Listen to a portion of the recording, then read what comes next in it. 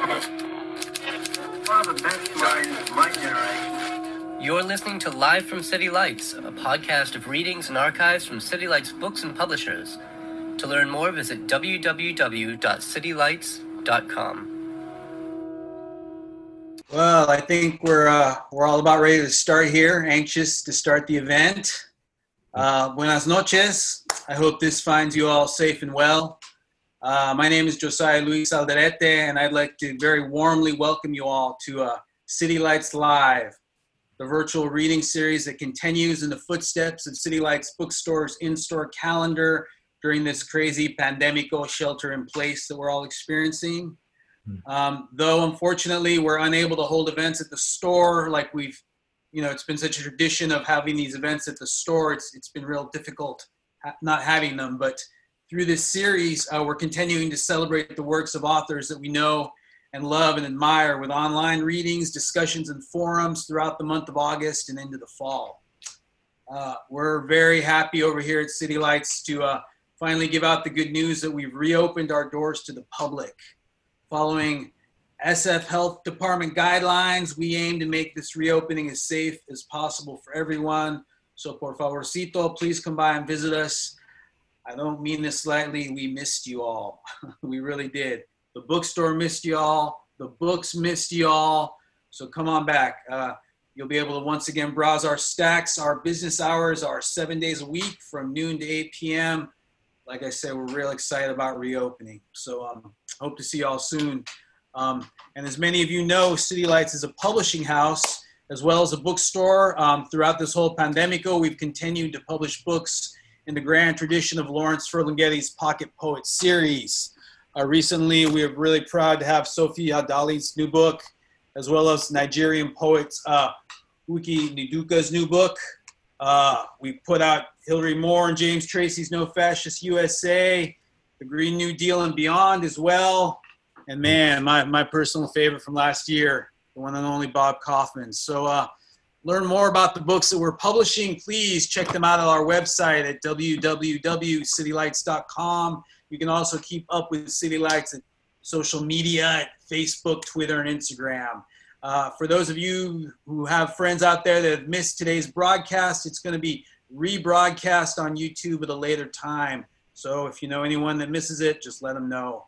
And tonight we are thrilled beyond words to be hosting Joshua Bennett in conversation with Tongo Eisen Martin, Jesse McCarthy, and all the way from the East Coast, Simone White.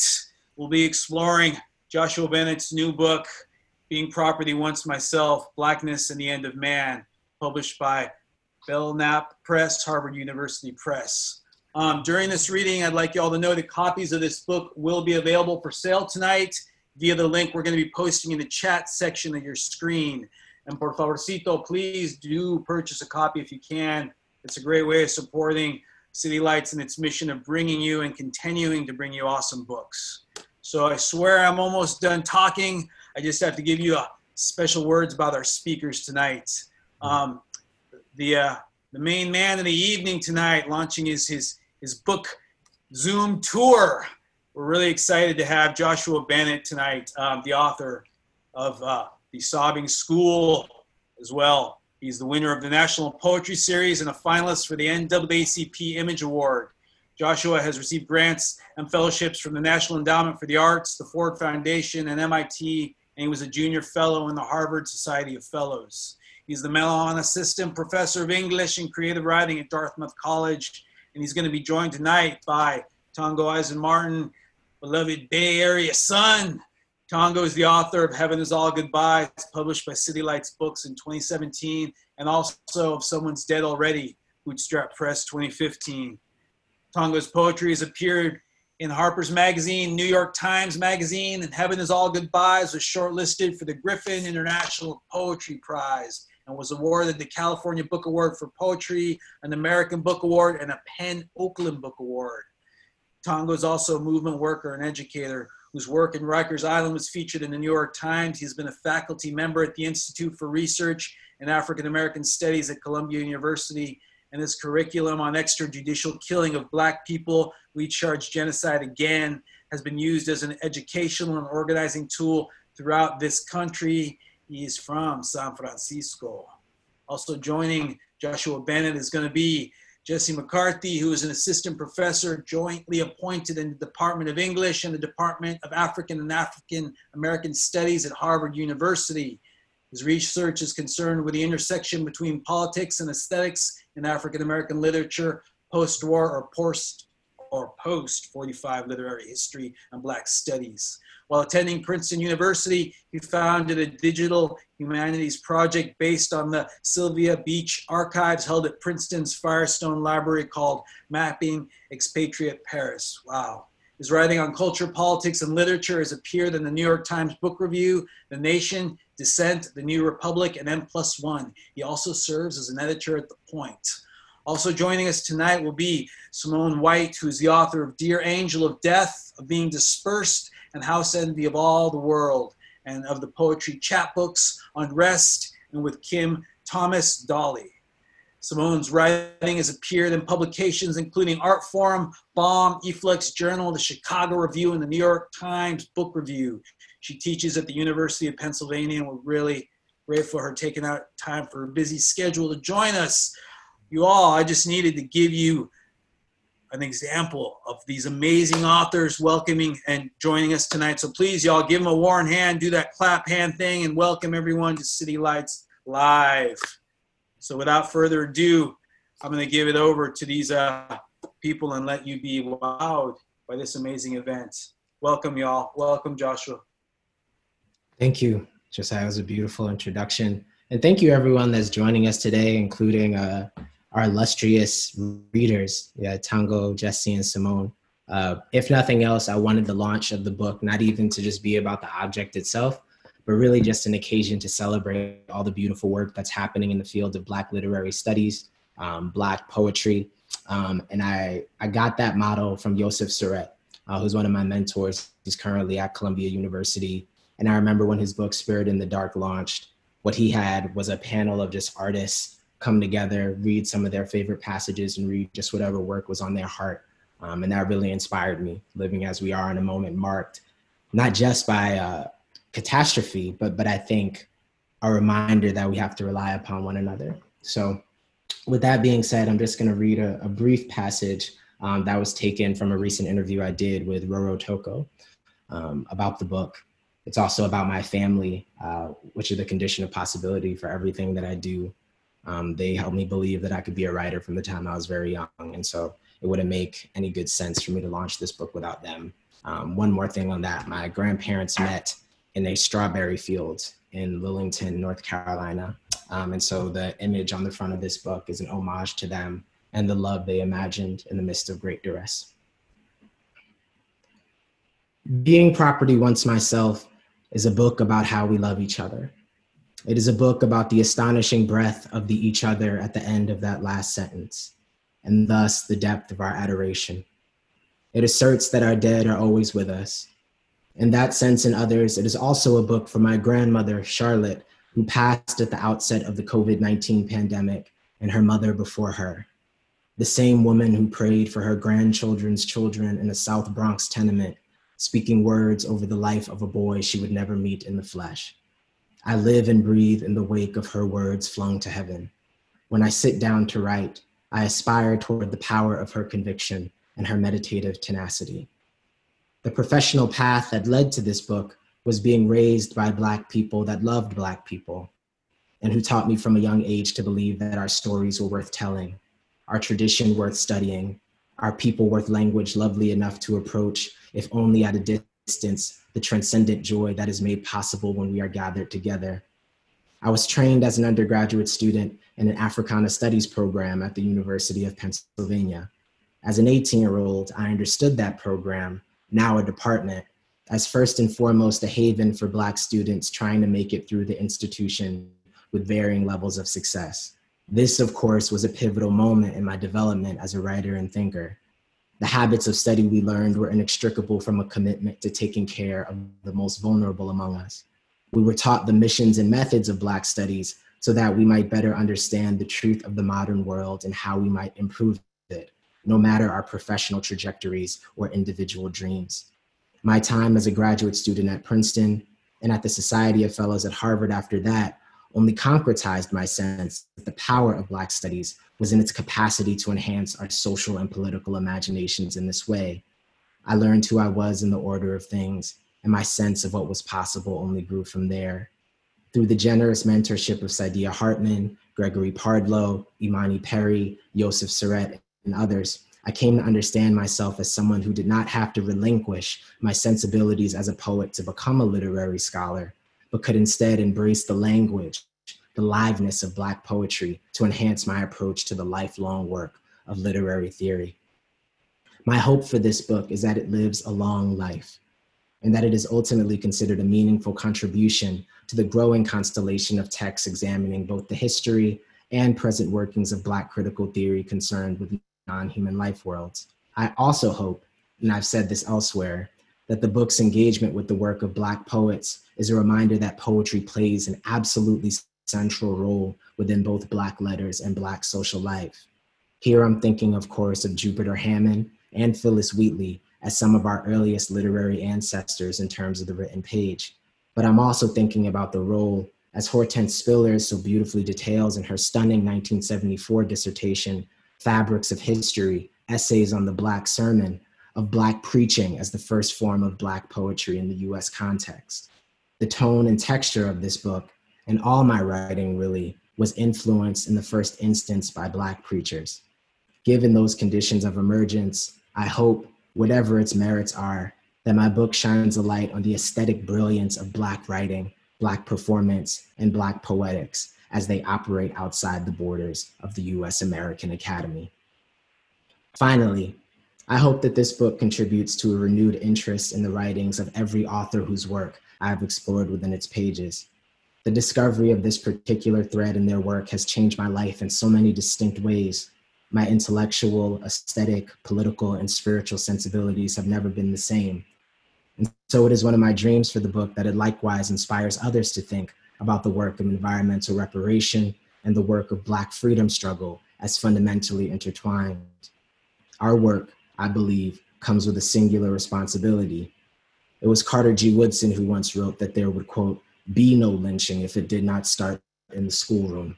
Our collective project, then, is not only the repudiation of lies about the role of our people in history, but the forwarding of new images, new language, a more robust and truthful engagement with the indomitable beauty of the Black expressive tradition and all that it has given us. With that, I'd love to get the panel started. Thank you all for listening. Shout out to Yonkers, New York. I feel like I need to say that at the beginning of everything I do for the rest of my life. So shout out to D-Block and to DMX and Jada in particular. Thank you. Think next up, Tongo, are you gonna be first up? People are gonna read in the list of introduction, yeah? Okay, Tongo. Yes. Fast cash smuggled through my infant torso, I arrived smiling. Call check cash and spot seal my eyes, hearing voices, but none of them sing to me. I'm lucky to be a metaphor for no one. Washing my face with the memory of water, my back to the edge of a chessboard. I'm settling into a petty arrest record with my face laid flat on my apartment kitchen table. Mississippi linoleum begins. Citizen Council, Rest Haven, government plants braiding together breathing tubes. A Greek philosopher takes the path of least resistance. The Bronze Corporation age dines. Cultural white nationalism in boardrooms, they ask if county line skin can be churned directly into cornflakes. A Senate special chain gang mines our neighborhood for evidence of continent unity, makes a mess of the word kin. Makes a war report out of a family secret chord progression, a tenor part before dying, makes white people geniuses. Lynch mob freaks rehearse their show tunes in the courthouse walls they take for mirrors. Rehearse for a president's pat on the head, a pat on the head they take for audience laughter. Doesn't matter if you name a building Du Bois 1,000 times, a lot of sirs in the soup, a lot of speed. Treaty ink stained teeth write themselves a grin. Imperial speechwriter grins boil over in my ink riddled mind. A non-future dripping with real people. Real people, not poem people. A street with no servants somehow, a soul singer somehow in the West. Constellation eternity or the poor man's fish order. It's half of a spirit or husk of a Messiah. Religious memorabilia made from the wood of a prison farm fence. System makes a psychic adjustment. For sibling domestic colonies and not-for-profit Tuesday meltdowns, we do straightforward time. Dehydration takes hold of the police state. Every 28 hours, the house dares the slave. What turns you into a sergeant mention turns you into a landslide of sirens. Layout sketches pass between deacons, plot twists provided by white beggars in a black city, the fathers who Reagan flicked. Kicking garbage, thinking about race or production, notebooks dangling out of car windows, we go the way of now extinct hand gestures. Mediterranean sandals and underground moves in tandem. I mean, whoever I am today is still your friend. Crooked cops and crooked news junkies, Amadou Diallo is your mind on military science. Mario Woods, the gang enhancement they even put on God. If you turn down the television low enough, you can hear San Francisco begging for more war profiteering.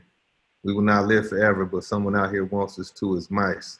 Pouring through an hourglass in Olympus, Babylon, or Babylon, Olympus, a subway car smoke session making its way into an interrogation room. Maybe it's all just one room. It's definitely all just one smoker.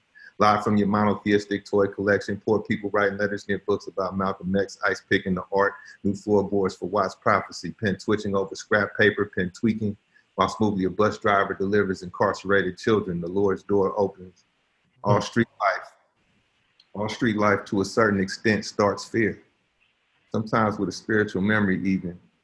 Pre-dawn soul clap, your father dying even. Maybe I pushed the city too far.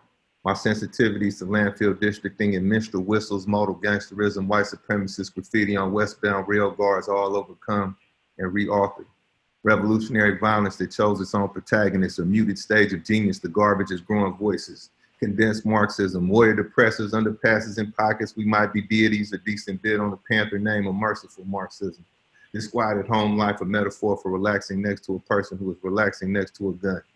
I stared at my father for a few seconds, then returned to my upbringing.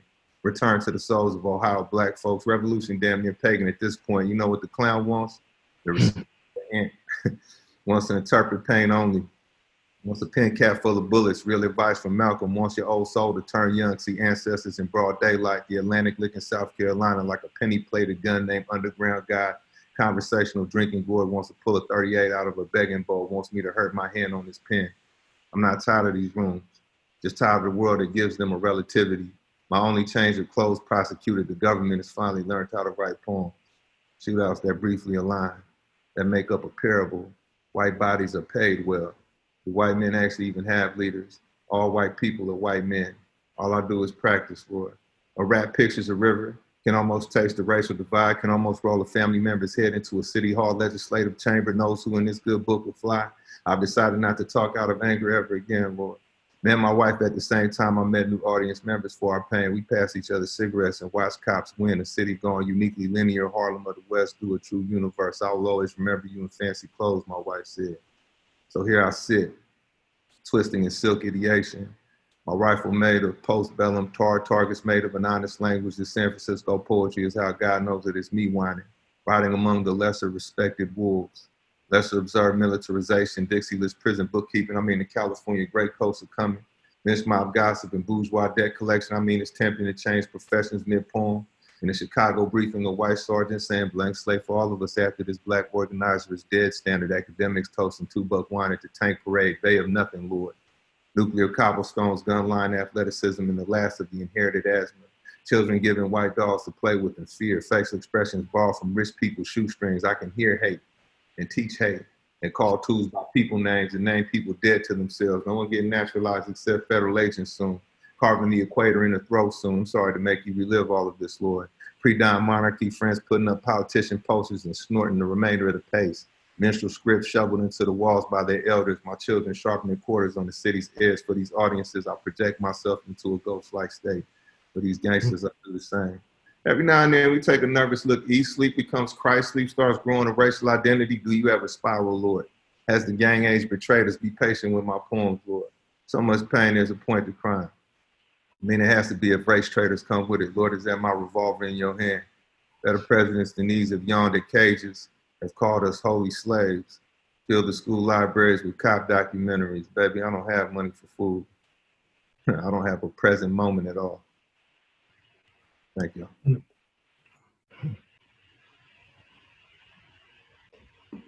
It's fire. In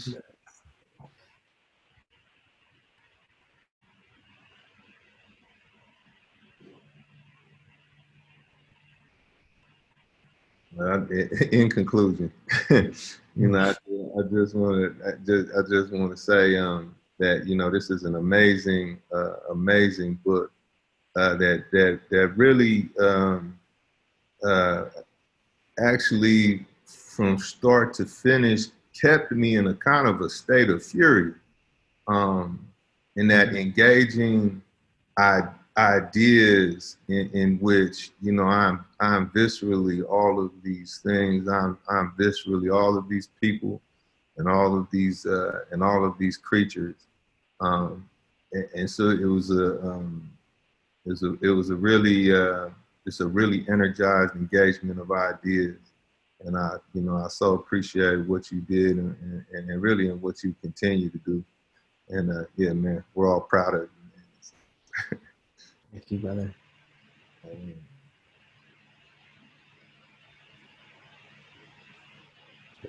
That's all I got to say about that. Very good. Jesse, you're up. Well, look, man, it's a hard act to follow. It's all go, man. Look, I thought what I would really try and do is just say a few things. I can't possibly sum up everything that's in this incredible book. But for those who haven't had a chance to read it yet and are curious, I thought I'd just try and say a little bit about how it seems to work and why I think it's so important. And I hope we'll talk about it because, one of the things I really think that's very exciting is I think this is really cutting edge work. I mean, I see this book very much also in conversation with someone like Zakiya Jackson's book, Becoming Human. I think you guys are really at the kind of cutting edge of Black studies today, where we see a lot of work that's been happening, let's say in the last maybe 10 years in Black studies. A lot of stuff that people have been talking about in terms of what's sometimes referred to as the theoretical turn in Black studies, the ontological turn in Black studies, but also these new emerging fields, animal studies, for example, which has been exploding in the last, say, really the last 10 years as well. And also, I think this book is also implicitly, actually, no, it's also explicitly, right, engaged in or at the intersection of eco-criticism, eco-poetics. So it's really tying all of these things together, where Black studies, animal studies, and rethinking the environment, the ecology, being, all of these things at the same time together. And there's really, I mean, I think I really think we're in an extraordinary moment in terms of thought. I think that, obviously in a lot of ways, historically, we're in a moment of tremendous crisis. And I like to think, though, that out of this moment of crisis, hopefully something new and something better is coming. But it can only come if we can learn to think differently, to think otherwise, and to reconceive of our relationships with each other, our relationships to the natural world. This book, in a sense, takes a kind of a notion that makes it very appropriate for us to be thinking about and in the presence of the poets, right? Because in a lot of ways, it's a book about metaphor. And you actually, in your introduction, as an epigraph, quote, or you have a quote from Richard Wright from The Blueprint for Negro Writing. And it's a very famous quote, but I'll read it, where Richard Wright says, "The Negro is America's metaphor." It's a very powerful quote that I think has, circulated in Black thought and in Black studies for a long time. But one of the things that I find so fascinating about this book is that I kind of see your book as a kind of response to that quote that kind of flips it, right? And says, well, I don't necessarily want to ask the question of, you know, the Negro being a metaphor for America, but what is the Negro's metaphor for their American experience, for their American condition, for their American sojourn, right, in this place? And one of the things that you do is you say, well, let me look to our literature. Let me look to our fiction. Let me look to our autobiographies. Let me look to the poetry. And one of the things you find there is that one of the richest sources of metaphor that Black folk kind of engage with centers on the animal. And initially, I think, you know, and folks who don't know you, we can say this. Joshua and I go back to grad school. We know each other. And so I feel really privileged because I feel like I've kind of followed the evolution of this project. And it's been so exciting to watch. And now to actually see it as a book out in the world is so exciting. But I remember thinking initially, you know, how does that work? How does that question come together? And so often I think it's been thought of in a very one-dimensional way. And the question has felt very fraught. And what, just real quickly, what I mean by that is that I think mostly people have thought about the question of animals or animality and Blackness as one of this fraught proximity, where people say, we were treated as animals, we were considered chattel, and so we don't even want to think about it. We don't want to think about those intersections and those relationships because there's a feeling that even to invoke them might somehow be perilous, might somehow invite a kind of recirculation of a metaphor that we don't like, right? But I think that one of the things that you so beautifully show us is that there are all these really extraordinary ways in which our writers have been thinking with the animal as a metaphor in ways that are far more complex than that. And ways that actually, it's not to say that there aren't still problems of, you know, negativity and all the things that I think stereotypically at a kind of surface level people have always been drawn to when thinking about that comparison or that relationship.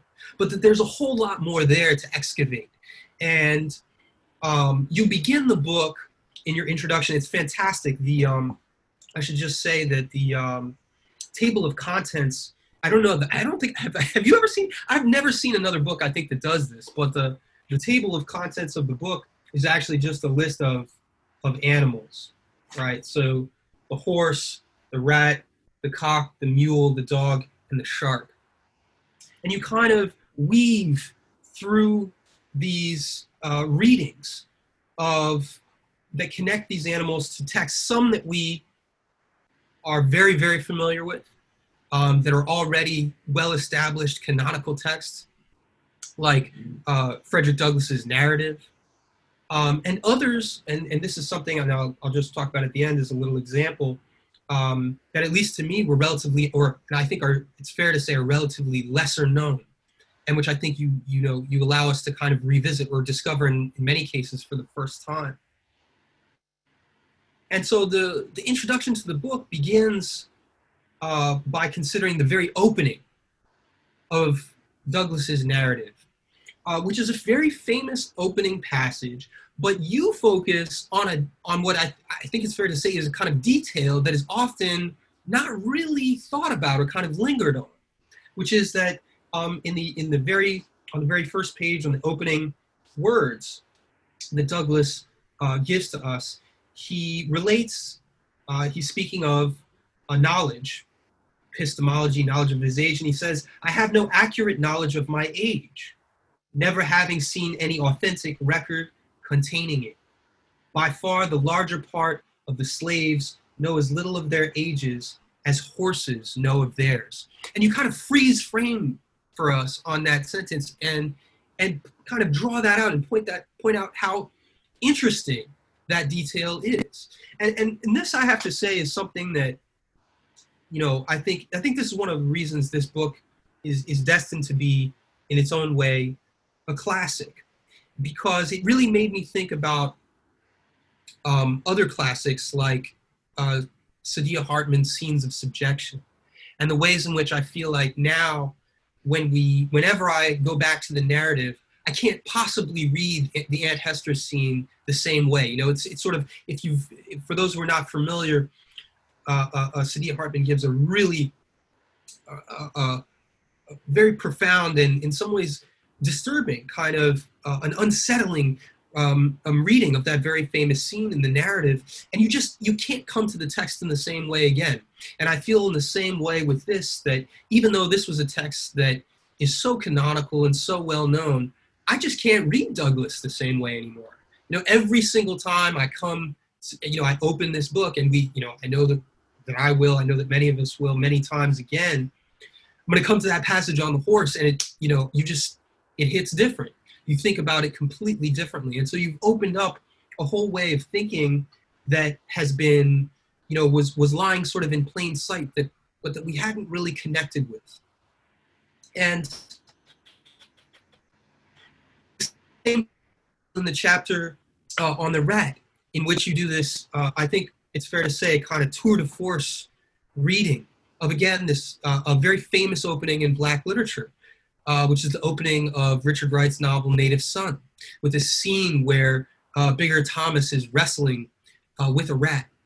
And you show, as you move through your chapter, that this is a scene that scholars and literary critics, a lot of ink has been poured over this scene.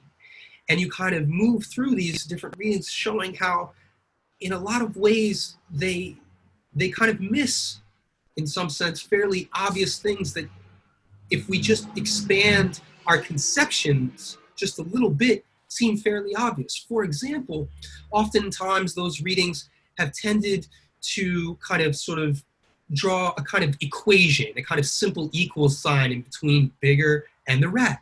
They're both trapped. They're both, therefore, animals. They're both kind of condemned in this rat maze of their condition. But I think one of the things that you show so beautifully is that that if you look closely at the text, it's actually quite clear that there's actually something of a kind of recognition that's happening in between the animal and Bigger, and that there's an admiration, I would say an admiration that's evident even at the level of Richard Wright's attitude towards this relationship, which valorizes, I think, something like a certain kind of cunning, right? A certain kind of intelligence and realism about the conditions that one is in, such that you could almost talk about a certain kind of admiration, maybe a perverse admiration, but nonetheless a kind of admiration that Bigger has for the rat, for its persistence, its dogged insistence on living no matter what its conditions may be. And so these are really, these are readings that completely flip what have been sort of highly ingrained ways that we've approached these texts. And I don't want to drone on too much here, but I wanted to just mention another one which I find really moving. This one, in this case, it's actually a poem. And that's this beautiful reading that you do of a poem that's not that well known by Melvin Tolson. And it's a poem called The Sea Turtle and the Shark. And it's a wonderful poem that I think you quite rightly suggest is kind of playing on the biblical story of Jonah, but completely revising the metaphors in that story. And in this instance, essentially you have a sea turtle which is swallowed by the shark, but it's quite obvious as you kind of unpack it for us that both the sea turtle and the shark stand in some sense arguably for the experience of Black people, Black history, and Black self-making under the conditions of the shark, which stands in a sense for, this predatory state, this predatory capitalism, I would even argue, that swallows the sea turtle whole. These are lines from the poem. from abyss to shoal, sometimes the shark swallows the sea turtle whole. But, and this is, you're reading it, as you know, this is the ending of that poem, the sea turtle gnaws and gnaws and gnaws his way in a way that appalls his way to freedom, beyond the vomiting dark, beyond the stomach walls of the shark. And this, I mean, you know, the fact that I think this you know, relatively under-examined poem, that you're able to fold this, you know, into not just, you know, a story about Melvin Tolson and his poetry, and maybe not just, you know, a suggestion, though I think it's very much here, that we need to rethink some of the sort of packaged narratives that we've had about Richard Wright. And not just that maybe there's more going on in Frederick Douglass's narrative than we sometimes think there is, but that all of these things kind of tie together, that there's a whole way in which we can think about the way Black people have thought with and through the animal as metaphor continuously, and that there's a whole way of thinking about the literary tradition that's being opened up here.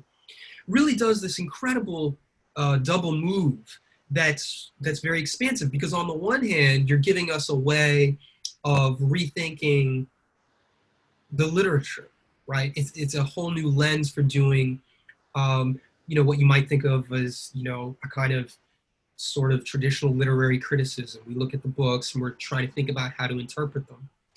But also at the same time, there's this incredibly rich way in which you're making intervention in theory, right? And opening up, as I say, with many other authors and many other folks who are, I think, as I suggested, you know, sort of at the cutting edge, pulling together these different fields and kind of encouraging us to expand the frame at a moment when our, you know, reconceiving our relationship to nature is so essential. I mean, I think we all can feel it, we all know it on some level, but there's a serious question about, well, how do we go about, what are the resources, what are the tools that we have? Where are those tools? And even if we locate them, when we pick them up, what should we do with them? And I feel like this is a book that's helping us to kind of give really concrete examples of how we could go about doing that work. So I think it's an extraordinary book in that regard. And I'll just say really, really quickly, I know I'm taking a lot of time, but one of the things I think that's the sign always of a really exciting book is that you just start seeing it everywhere. And this has just been my experience. You know, every time, you know, I'm reading something completely different, I'm looking at some, you know, a historical document. I was watching a documentary about Mike Tyson. There's this whole passage where they were looking at him taking enormous care of these pigeons that he kept on his rooftop in in Brownsville. And I thought, you know, it's just, you know, your synapses start firing because suddenly you have a framework for thinking about this that, you know, you didn't have before. And just the other day, for completely, you know, different reasons, I was doing some research on some historical questions that I'm interested in, and you know, I was drawn to some papers and some books about the Buffalo Soldiers, right? These Black soldiers that are enlisted in you know, these really terrible campaigns, right? These are campaigns that are essentially about, they're essentially extermination campaigns and kind of the closing down of the West by the U.S. Army. But also the Buffalo Soldiers will get enlisted in the kind of those late 19th century imperial wars in the Philippines, in the Caribbean, and so on and so forth. And, you know, it just struck me. The Buffalo Soldiers, like this whole question of the animality there, that, you know, this is just something that I think, you know, I mean, you know, we've all, you know, we know that term, and yet we so often don't necessarily interrogate. Well, what does it mean to be talking about these Black soldiers in connection with this animal, and how did they acquire that name? How did they think about that relationship? How have other people understood that. So that this book has just been really, I think, exciting, and I hope that a lot of people will read it. I'm certain that a lot of people are reading it in the field, but I think that even if you're not specifically interested or working in the kind of, in an academic sense, in Black studies, I think this is a book you should really pick up and think about, because, as I say, I really believe that we're at a critical moment in terms of rethinking our ecological understanding of the world.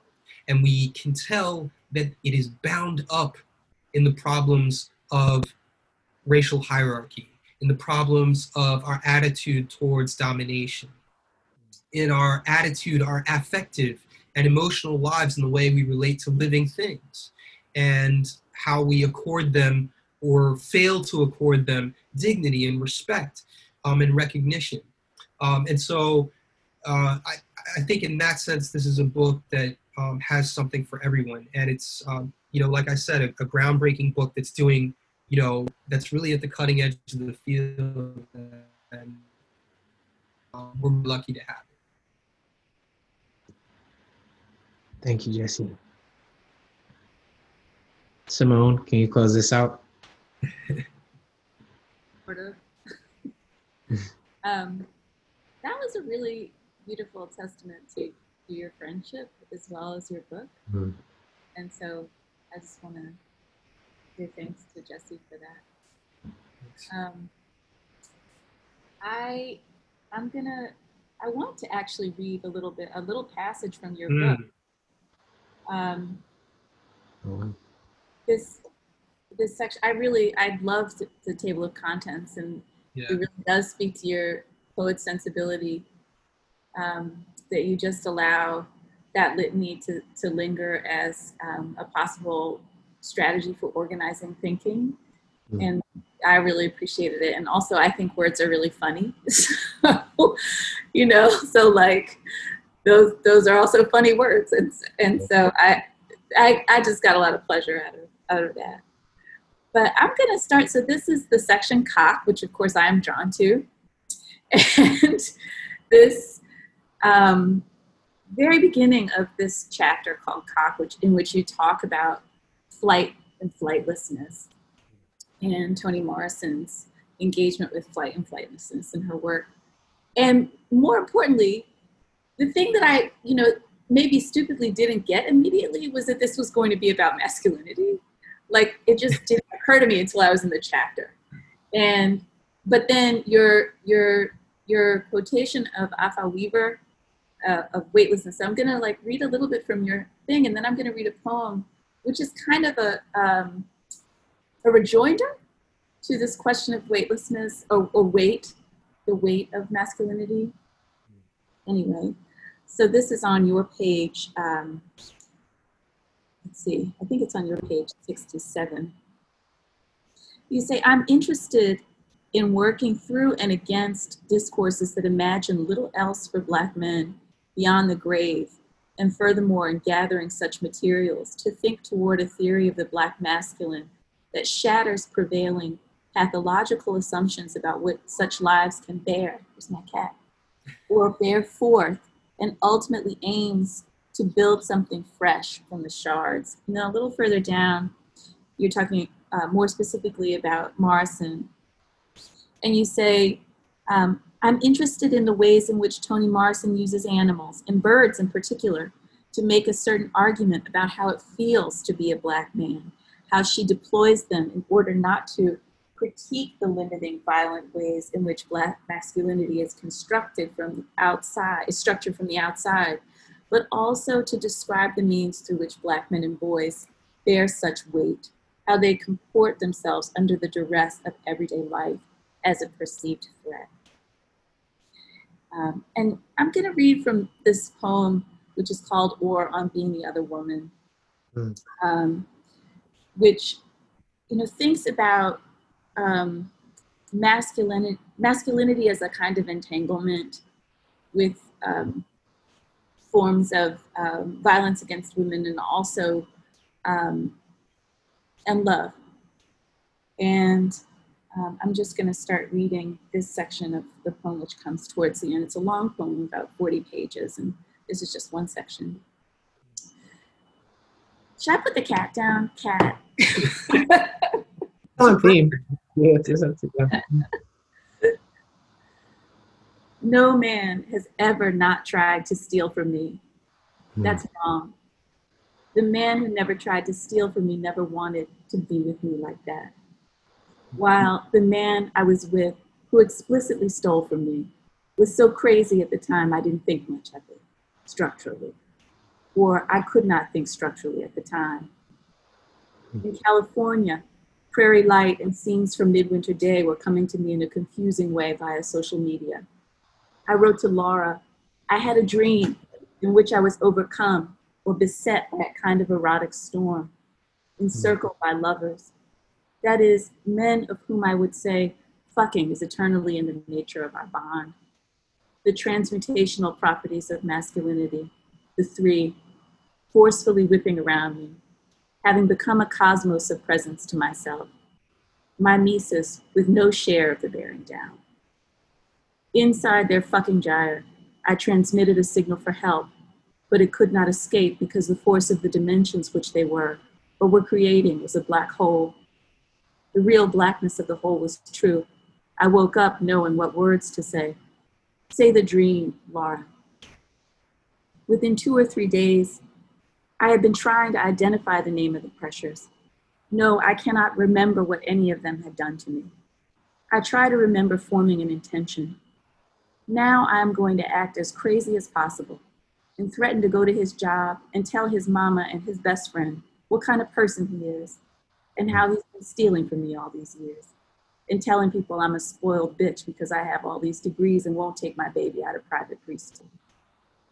So I was acting crazy and smoking out the window of my house, screaming into the garden with the morning doves, looking at me like I was crazy.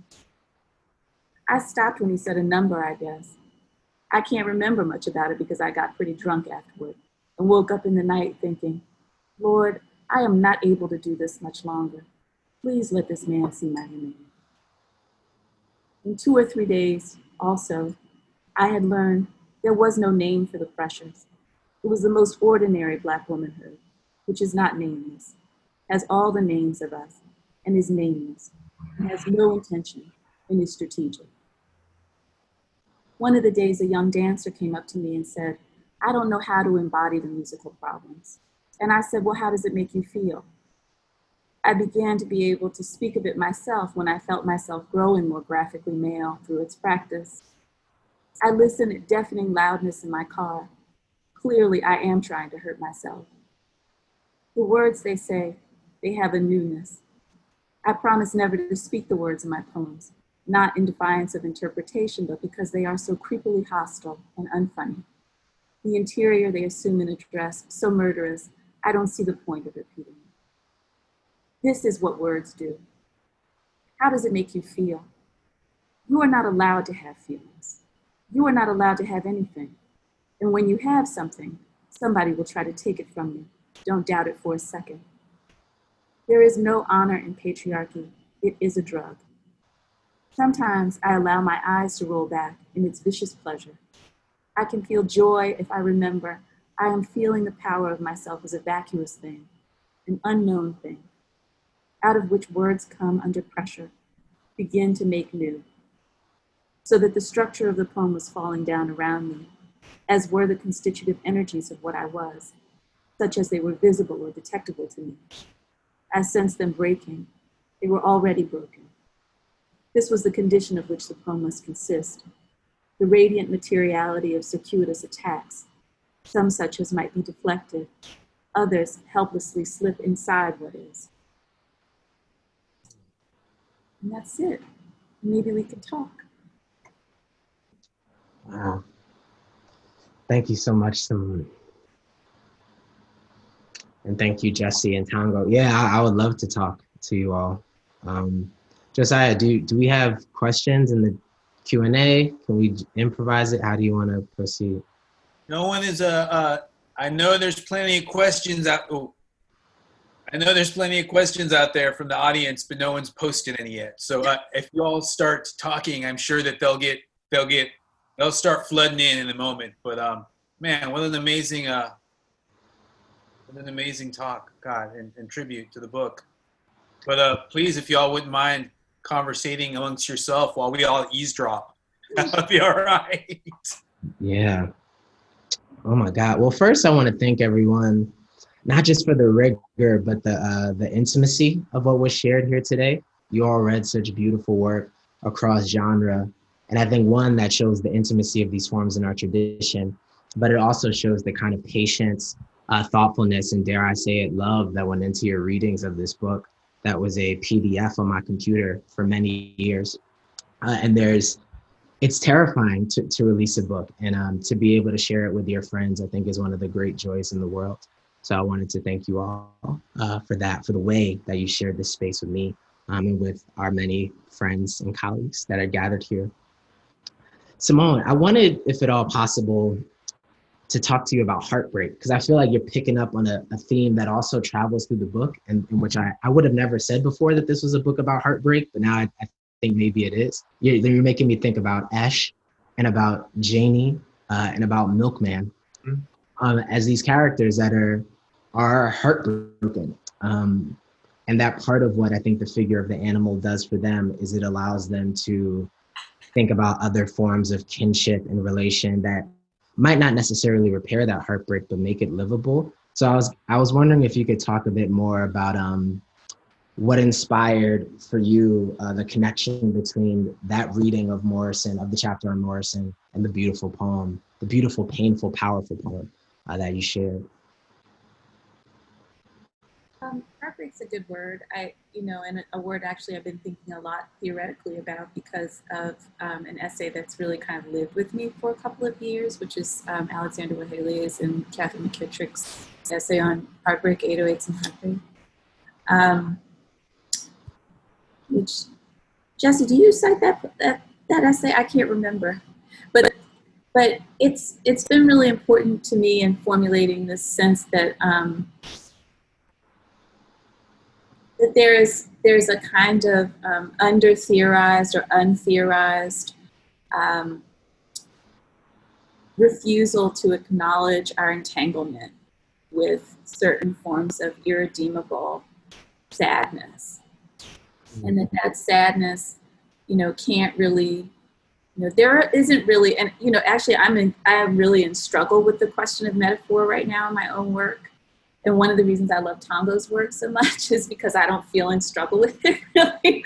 When I'm listening to Tango, I don't feel constrained by like the notion of metaphorical working or figurative working or like troping. I feel a different kind of freedom in the way he makes connections. But, because binaries, right, one is either happy in love or not happy, like that actually isn't how love works at all. And, and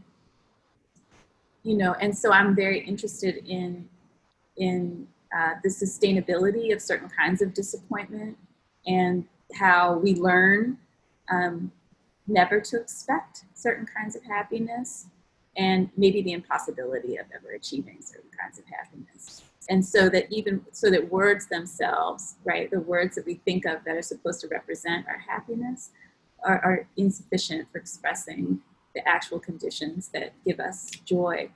And, I don't know, I could talk about this for a long time, but the long and the short of it is like,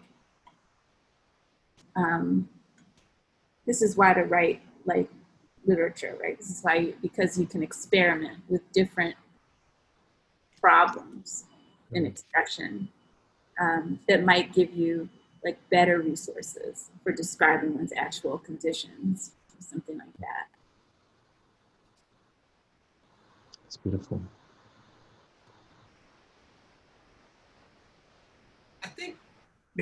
I was going to ask you a question, Josh, and or put this to you because I would love to know what your thought is. There's some really challenging philosophy that I think is happening in this book. I think of this, and I think, I mean, I was trying to suggest that I think this is one of the things that makes this book so exciting and interesting, is that you can read it both as literary criticism, which it most certainly is. I mean, you definitely come away from this book thinking, wow, I have entirely new ways of reading works of literature. But it also is very much, as I say, can be read as a book of theory, a book of philosophy. And, if you think even about the title itself and the subtitle, Blackness and the End of Man, which alludes, I would say, doubly. I mean, it's most immediately an allusion to Sylvia Wynter, and her argument that one of the problems that we have is this, what she calls this kind of overrepresented category, right, of man as this bourgeois liberal subject that so much of the world has been conscripted into serving, right? And so you have a very small minority of the world that gets, Amazon Prime junk every day, and then 95% of the world is in various states of subjection in order to make that possible, right? And then, but we take as a model for the kind of ideal subject of rights that the state is supposed to most immediately protect, and so on and so forth, that very small minority, right? That subject.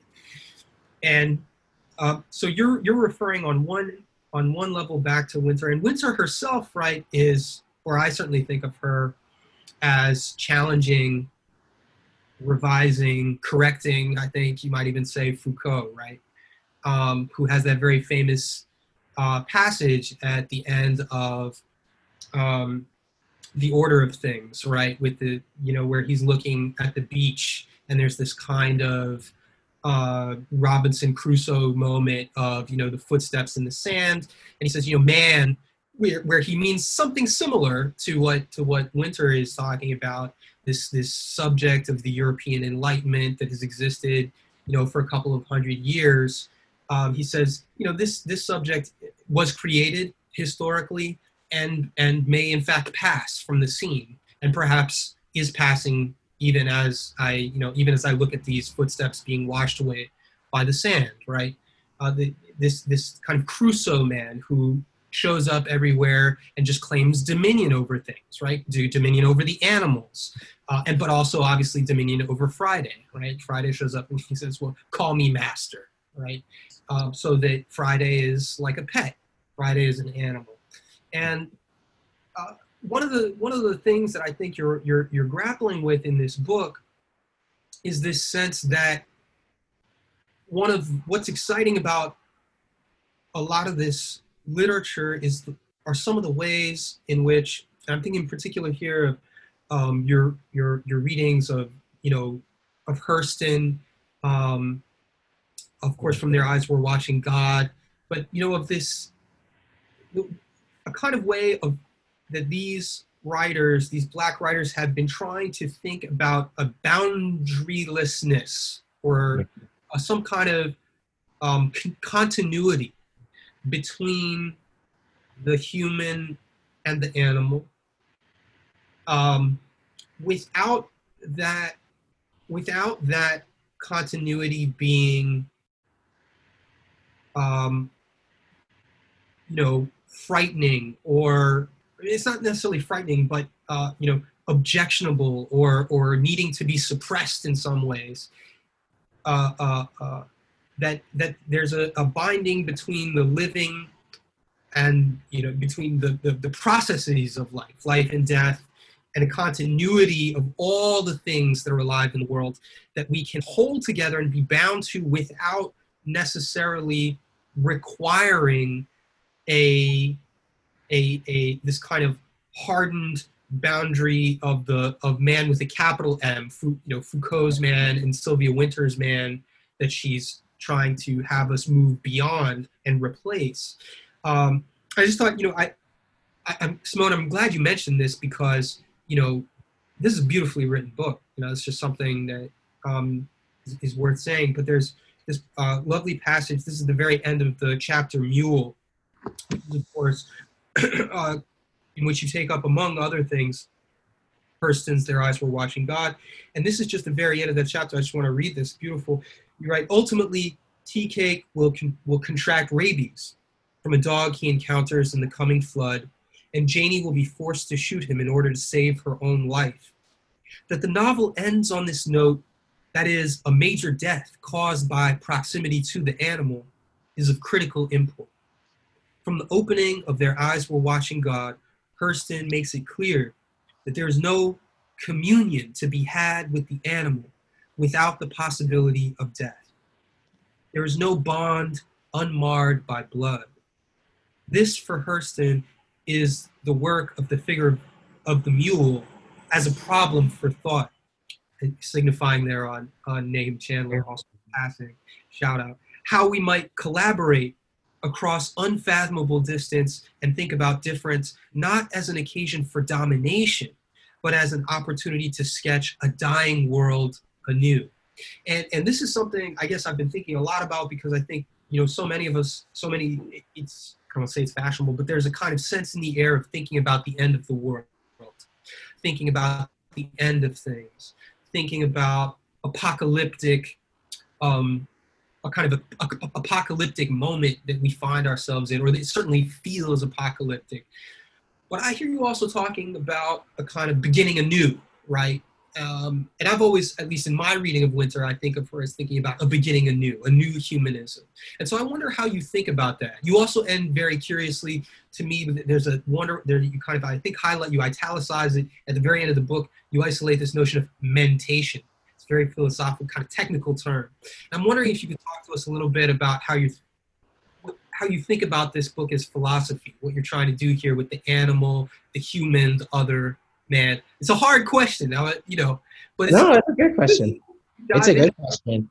I mean, we both, I don't know. I mean, at Princeton, I think part of what I learned in the English department was that there are very specific disciplinary distinctions, that we had to be wary of between English and philosophy. But the philosophers pulled me in from the very beginning in terms of my time there. So reading Jacques Derrida's The Animal, That Therefore I Am. Yeah. Thinking about this opening scene with him and his cat, and thinking about Simone's cat, right? Of course. But also about County Cullen's cat, right? With Christopher Cat, with whom he co-authored these two children's books, right? I talk about it a bit in the introduction. But part of why I bring that up was, I guess, as a graduate student, 23 years old, I'm sitting there and I'm thinking, well, what's the relationship between Derrida's cat and County Cullen's cat? Like, what's happening there between the moment where Derrida's cat sees him naked, and it brings him, of course, right, to the Garden of Eden, and he has this whole moment thinking about the animal sort of returning his gaze, whereas Cullen is thinking about Christopher as a collaborator, right, always in the footnotes, right? If you read these children's books, Christopher's voice is this strange kind of underground, and I was just taken with that. And I was taken with this idea that some of the philosophical foundational texts in animal studies maybe did not necessarily have space for the kind of Black distinctions I grew up with as it pertained to animals especially. So my father is from Alabama, and growing up he would talk about inside dogs and outside dogs, for instance, right? The dog, the figure of the dog in animal studies has very little to do with the inside dog and the outside dog. It also has very little to do with DMX and with dog fighting, which was another sort of major feature of my childhood. And this is animal cruelty. It's not great, but there were dogs on my block that their companions, right, their human companions would feed them gunpowder, right? The idea was to make them tough, to make them meaner. And to me, there was a very specific way that those men, right, they were largely men, thought about the violence that they had lived through and the violence they were willing to see visited upon their companion animals. And that, to me, merited thought. Like, I really had to sit with what it was that the dogs I saw on TV, the dogs I saw in these continental philosophy texts, and the dogs on the block seemed to be doing very different things. So I guess that's a long-winded way of saying I'm trying to make a real intervention into certain key Western philosophical texts and how they've, I think, helped us think about animals, but without the present and insight of the slave and the formerly enslaved and their descendants. frankly. I think there are very specific ways that Black people have historically talked about their relationship to animals in slave narratives, in fiction, and in poetry, right? Knowing, you know why the cage bird sings. This is Jared Sexton's work, right? But that doesn't mean you know the song, doesn't mean you know the words, right? There's an opacity to the animal that I think Black writers really respect and are trying to grapple with. I don't know what a mule has going on in its mind, right? You have Ward exploring it. It's exploring the inside and the outside dog, right? And Salvage Right. Right, Salvage the Bones, but part of the reason Salvage the Bones took me though is because it won the National Book Award. And I was thinking, what does it mean that this novel that Jesmyn Ward has brilliantly written about dogfighting is getting this kind of national recognition at the same time that I don't see the interdisciplinary conversation shifting, right? That's a novel about dogs bringing intense harm to each other, but it's also a book about violence and loss and the loss of mothers. And Hurricane Katrina is described as a mother. There's Ash, the Black teenage mother. There's the mother that's dead. And they're connected across strata in these really beautiful, complex ways that aren't clean. So I'm not thinking about it necessarily as a book of philosophy, but it's definitely informed by philosophy. Philosophy is an important part of not just my training, but how I make sense and move through the world. I've been reading Bernard Stiegler recently, who was like a former bank, I don't know what it means to be a former bank robber, but he was a bank robber before he studied with Derrida. And I've been thinking about that too. Like, is he a prison intellectual? What's the relationship between him and these other prison intellectuals? And lastly, I'll say, just thinking about Winter, in January 2019, I got the chance to go to her home and spend 2 days with her and talk to her about the project. And I had to change the intro significantly because she just got me thinking about origin stories. What are the origin stories we tell ourselves about Black literary studies and our relationship to the figure of the human?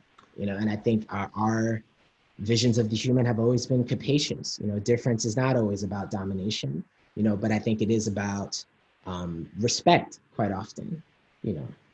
I'm not going to go play with a bear. I don't know what a bear has going on. A bear can really hurt me, and I'm not going to pretend anything different, certainly not in the name of dominion. So. I'm curious to see, oh, sorry, are we done? Actually, we have time for one more question, and Robert Edwards wanted to ask. Sorry for the interruption, Simone. That's okay.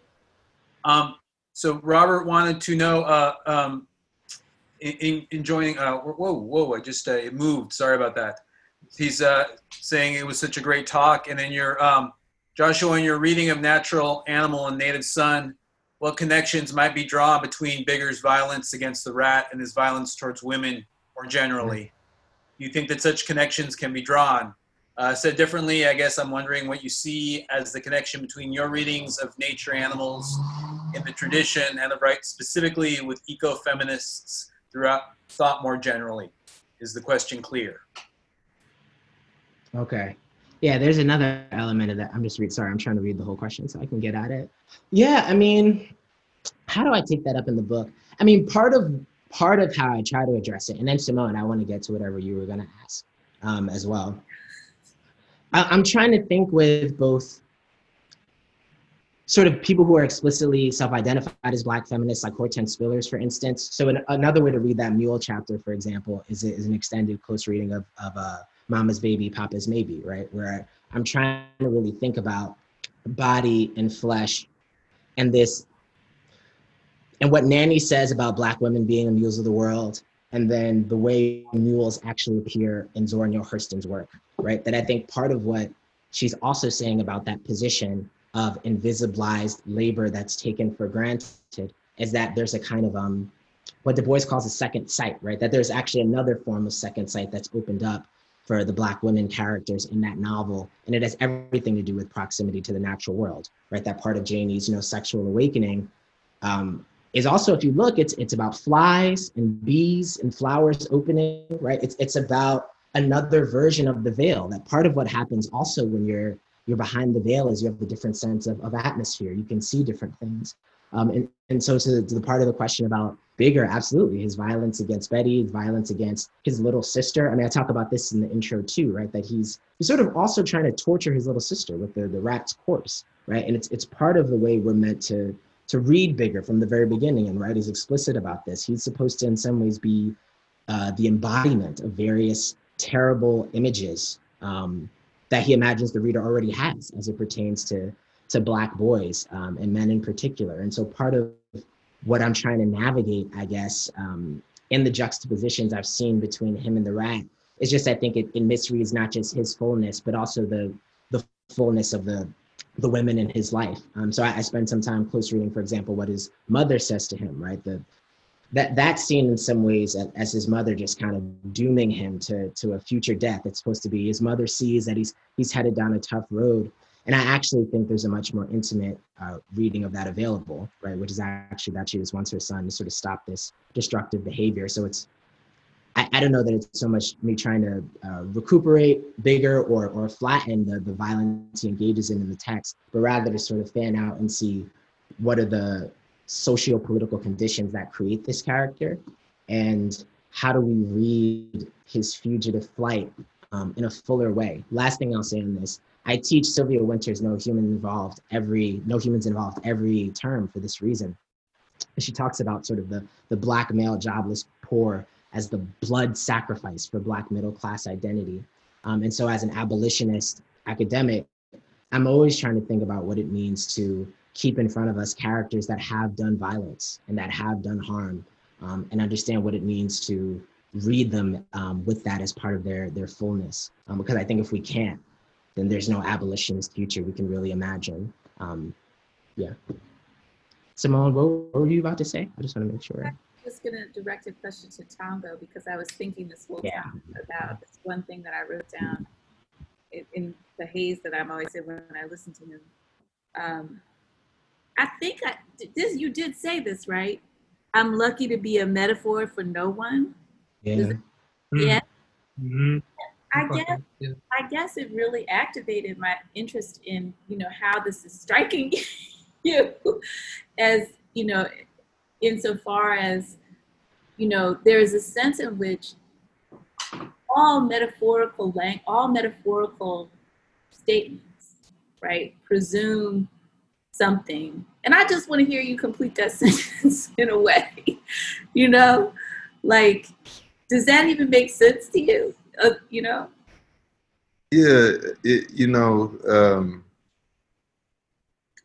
what I was kind of thinking about, and this thought was also kept actually conveniently kept jumping in my mind as I was reading this book, was the concept that, not only are we part of a whole, with the groupie kind of like dime store interconnectivity of all things, but we're also part of future wholes, or as dialectical relationships, synthesize things, from the most, from our moments of, everything from dying terrified. I just think about all this, just this kind of like terrifying destruction that we suffer. We don't even get clean deaths or easy deaths. We get the most, we get these terrifying deaths in which we die paralyzed with fear. And all the way up to the other side of this equation of kind of this power that I end up feeling, or I synthesize my survival. We synthesize our survival from, and we synthesize our resistance. So when I'm thinking about, I'm lucky to be a metaphor for no one. What is kind of left out is the temporal condition of that. So I'm a metaphor for nothing now, but I'm part of. I'm heading towards, or I will be part of a future synthesis, or that I'll be I'm the past of a free people. And so I'm tired, man. Like I'm really fucking tired. I'm really and I'm really tired. I'm tired of all that we suffering, and I'm tired of having to reproduce myself with super damn near supernatural means. But at the same time, though, I don't say I appreciate, because that would be corny, but I look at all of our origin with a curiosity, seeing it as part of, a future whole, a future consciousness that will have synthesized itself from, both all of the groovy futurism type, potentials, or also actually kind of the ancient wisdoms made futuristic, and these nightmares. So it's in a way it's an interesting kind of like not like a pit stop of invincibility, in that I'm kind of just like I'm looking at myself as just part of a process, and therefore not even really a super singular incarnation of anything. The end. Well, I'm so sorry, but we have time for one more question, Joshua. Kwon Kim was wondering, he says, I was interested in joining this panel because of the connections I see with Zakiya Iman Jackson's work on animality and post-humanism, Sylvia Wynter too, and how Black studies is challenging decolonial thought and literature in ways that I feel Jesse McCarthy was speaking on. The way human and anti-human concepts of anti-Blackness shape the basis of racial capitalism, at least my non-Black understanding of reading Black feminism and Afro-pessimism, and its carceral models of civil life through policing and incarceration. Do you have any specific thoughts on how this conversation engages with abolition and its pertinence to Black liberation, which we are seeing in political discourse right now? I feel like what Tongo just said addresses those things. Yeah. Matter of practice and thinking. First of all,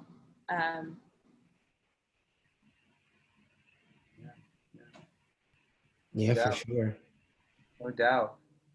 No doubt. Oh, well, I wanted to say one thing on that quickly. Yeah, I mean, I think, so Ruth Wilson Gilmore says that abolition is about presence, right? That it's actually about not just tearing down carceral institutions, carceral ways of knowing and doing and being together in the world, but imagining what would replace them. And I think also thinking about what ways of being together do we already have here that are liberatory. And so I think the dream of a world without cages or chains necessarily includes the animals, and includes the trees, and includes the water and the dark earth beneath our feet, frankly. So part of what I do think I'm trying to outline in the book too is a kind of abolitionist, capacious vision that our writers and thinkers have always had, that they've always carried with them. You know. I don't know if anybody else wants to touch on that though. I feel like I would love to hear what Tongo and Jesse got on that. I'm very curious. I'm very interested in the possibility that actually we are in some ways ensnared by our continued dependence upon certain ways of literary critical thinking, and that I'm always curious in my own. I didn't get I guess I don't know what happened with my literary critical training, but it went askew somehow, and I feel like what ultimately happened was that I became skeptical of the practice of literary criticism, and that it became crucial to me to think about what it meant to write poetry as art and not as a part necessarily of, Joshua, we've actually had this conversation before about the possibility of eruption and of working outside traditional coherence. And so, and I don't believe that any conversation about literature or practice of art is ever separate from how it's possible to think about the world as another place. It does not involve our suffering in this way. And for me, it doesn't begin this way for everybody, but for me, it begins with the individual separation of words from the things that come along with them, and that's what I learned from Winter. And that's what I learned from arts, what I learned from studying arts, what I learned from listening to other poets who are really working, like Tonga, and I guess that I want to insist, like, because I happen to be here in this moment, on that as a real practice of politics for me and others. Yeah. Can you say more just quickly about the separation of, I think you said words and the things that come along with them? Well, I mean, this is the beautiful thing about your book, right? Is that you start with a fascination with a few words, right? And yes, they relate, they have images and concrete things that might be attached to them, but really they're just ether, right? Mule, cock, rat, shark, they actually aren't anything. And what makes them solid, what gives them presence, right, is their penumbras of like, and so in a way, I'm more interested, you talk about the natural world, but actually I'm interested in kind of like the spatial world equally. And air. Yeah. And what is vibrating in those spaces. And so the things that come with words are all the things that are surrounding those 3-letter words that you're working. Those things to me don't look just like rat, Yeah. See, it looks like, in my mind, it looks like a whole swirling mess. And that's what you're unpacking in the book, and that's what makes it valuable, teaching us how to do it, because it's so overwhelming, and you have to begin somewhere. Yeah, I would just second that really quickly, just to say that, like Simone, I agree that, there really is no division here in between the work of art, the creation of the work of art, and the social, the political, the environmental, right? Being itself. And like someone was saying, just attending to forcing certain kinds of attention upon words in a certain order, in a certain time and space, in a certain way, changes so much. And I'll give you an example. We should say, because a lot of folks the folks on this panel know, but a lot of folks watching may not know, that the title of your book is a line of poetry from Lucille Clifton, right? Yeah. Being property once myself. And what follows that, right, in her poem is, I have a feeling for it. Being property once myself, I have a feeling for it. And, there's this thing where, Orlando Patterson, in his book on freedom, a lot of people know his book on slavery and social death, but he also wrote this, massive tome on freedom. And the first line of that book, I'm going to paraphrase it, I'm going to mangle it and get it wrong, but he essentially says, the first people to really have a robust conception and understanding of freedom is the slave, right? If we want to have a serious conversation, in political theory or political philosophy about freedom, we shouldn't go talk to some plantation owners. We shouldn't go talk to John Locke, an investor, in the Royal Africa Company. We should talk to slaves. Like, it makes a lot of sense that somebody who's in the position of enslavement is probably going to have a deeper understanding and have thought more deeply about freedom than the man who is busy, trading stock options in the slave markets, right? So that's on this kind of, political philosophy side. But, you think about Lucille Clifton, you think about the work happening in this book, and it seems to me that, we're in this moment where we know that all of us, the whole globe, is at a very sensitive, very dangerous kind of place where we really need to make some profound changes in our relationship to the environment, to our ecology. And, you know, animal life, plant life. I'm thinking about Lucille Clifton on trees, you know, I mean, our relationship to the natural world. How are we going to actually, you know, a lot of people want to talk about policy changes, or what carbon tax, this and the other, but how is any of that kind of stuff going to happen if we can't change how we really feel, right? And I'm getting at the way in which Clifton's line is, being property once myself, I have a feeling for it. And that part of the work of poetry is to actually help us to become reacquainted with ourselves, right? And reacquainted with our being in the world and our feelings, and expanding out what's possible there. And, you know, what I would say is, you know, to the question about, you know, abolition and all of these things, is that, well, you know, none of that might be possible. None of that is very likely to be possible if we can't, to some extent, you know, change who we are as people.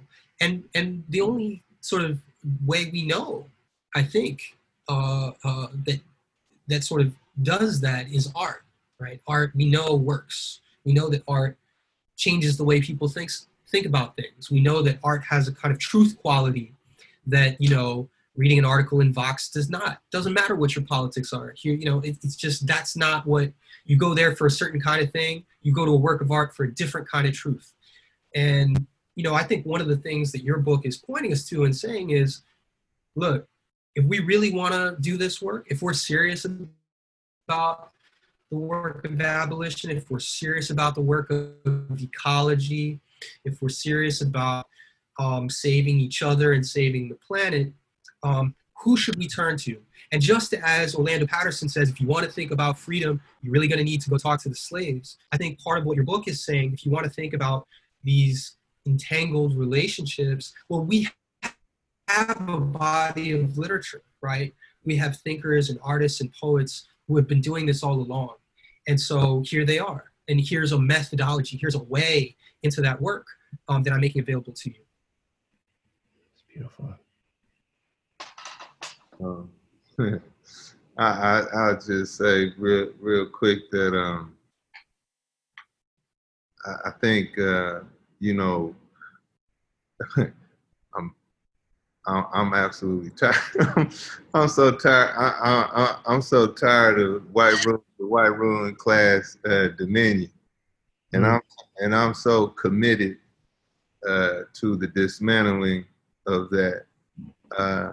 What is exciting about really about Joshua's mind as it dialogues with everything throughout the book is that, you know, it's actually it's a consciousness for freedom fighters to emulate, to look for, you know, to look for analysis, to look for comrades everywhere in this reality and all of these social orders. And I think that, you know, it's so when I was you know, when I was talking about, you know, how dialectics play out in our position in it, I actually feel we are in the antithesis position.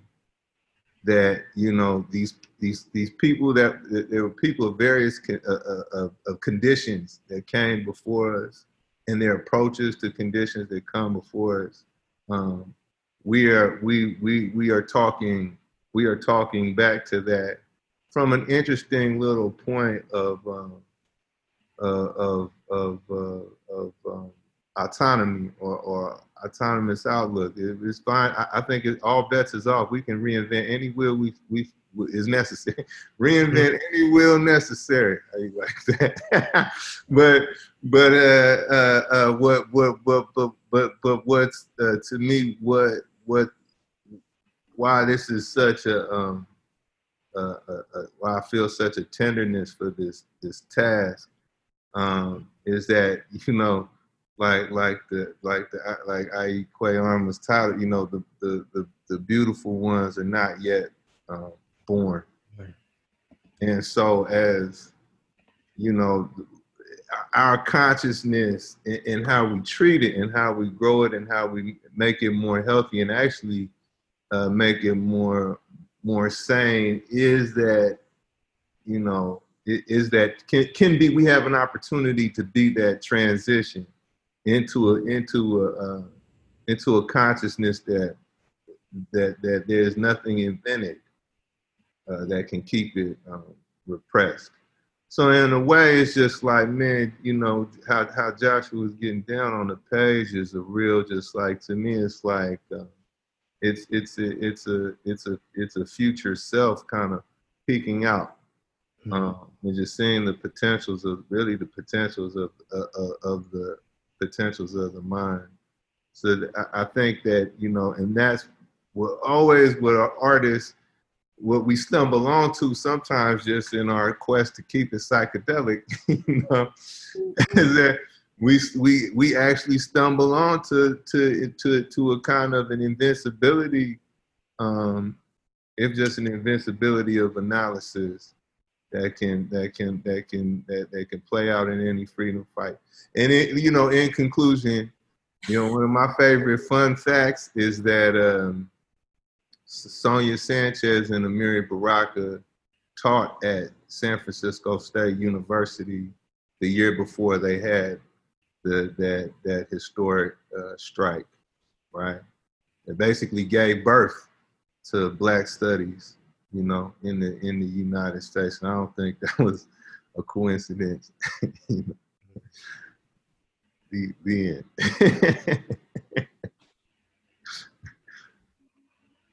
I feel like such a heathen for even interrupting this. You know, like Megan says in the comments, I could listen to you for hours, but man, this has been a beautiful event and a beautiful conversation. And Simone, you've gotten several compliments on your cat in the comments as well. I'd like you to know that. Joshua, you said that this was the big first of the book celebrations. When are the next ones coming up? Can you tell us real quickly where that?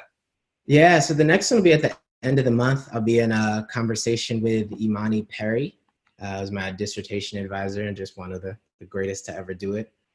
So you can follow me online, or you don't even have to follow me. You can just find me via Google. But I'm at Sir Josh Bennett on Twitter, and I'll be posting updates over the next 2 months before the baby gets here. And after that, I'm going to be radio silent for a while. But yeah, more coming up, more soon. Felicidades, Joshua, seriously, on the book and on the familia and everybody. Thank you so much, Jesse, Simone, Tango. It was such an amazing dialogue, and the way you all mixed everything together, so profound, so very profound. Also, I wanted to thank the audience, the enraptured audience, as I could see by the comments. It was a wonderful way to spend some time together, and please, if you keep visiting, City Lights is a reading series here in the Zoom Mundo. On August 18th, we have Anarcho Blackness with Marquis Bey in conversation with Andrew Cutrone. And August 26th, we have the great Ishmael Reed in conversation with Tennessee Reed as well. So please come join us for that. And if you haven't already, purchase this amazing book. The link is in the comment there. Help keep City Lights alive as a cultural center. Help keep literature alive as a cultural center. To learn more about upcoming events, please visit us at our website at www.citylights.com. And I've been Josiah Luis Alderete, your host for tonight. I want to say again, gracias, Joshua, so much, y'all. Take care of each other. Thank y'all. Yes. Thanks, Josh. Thank y'all so much. Take care. And we got to do this again, maybe offline, but we got to reconnect. Absolutely. Hey, much love, everybody. Blessings. Peace. Buenas noches, y'all.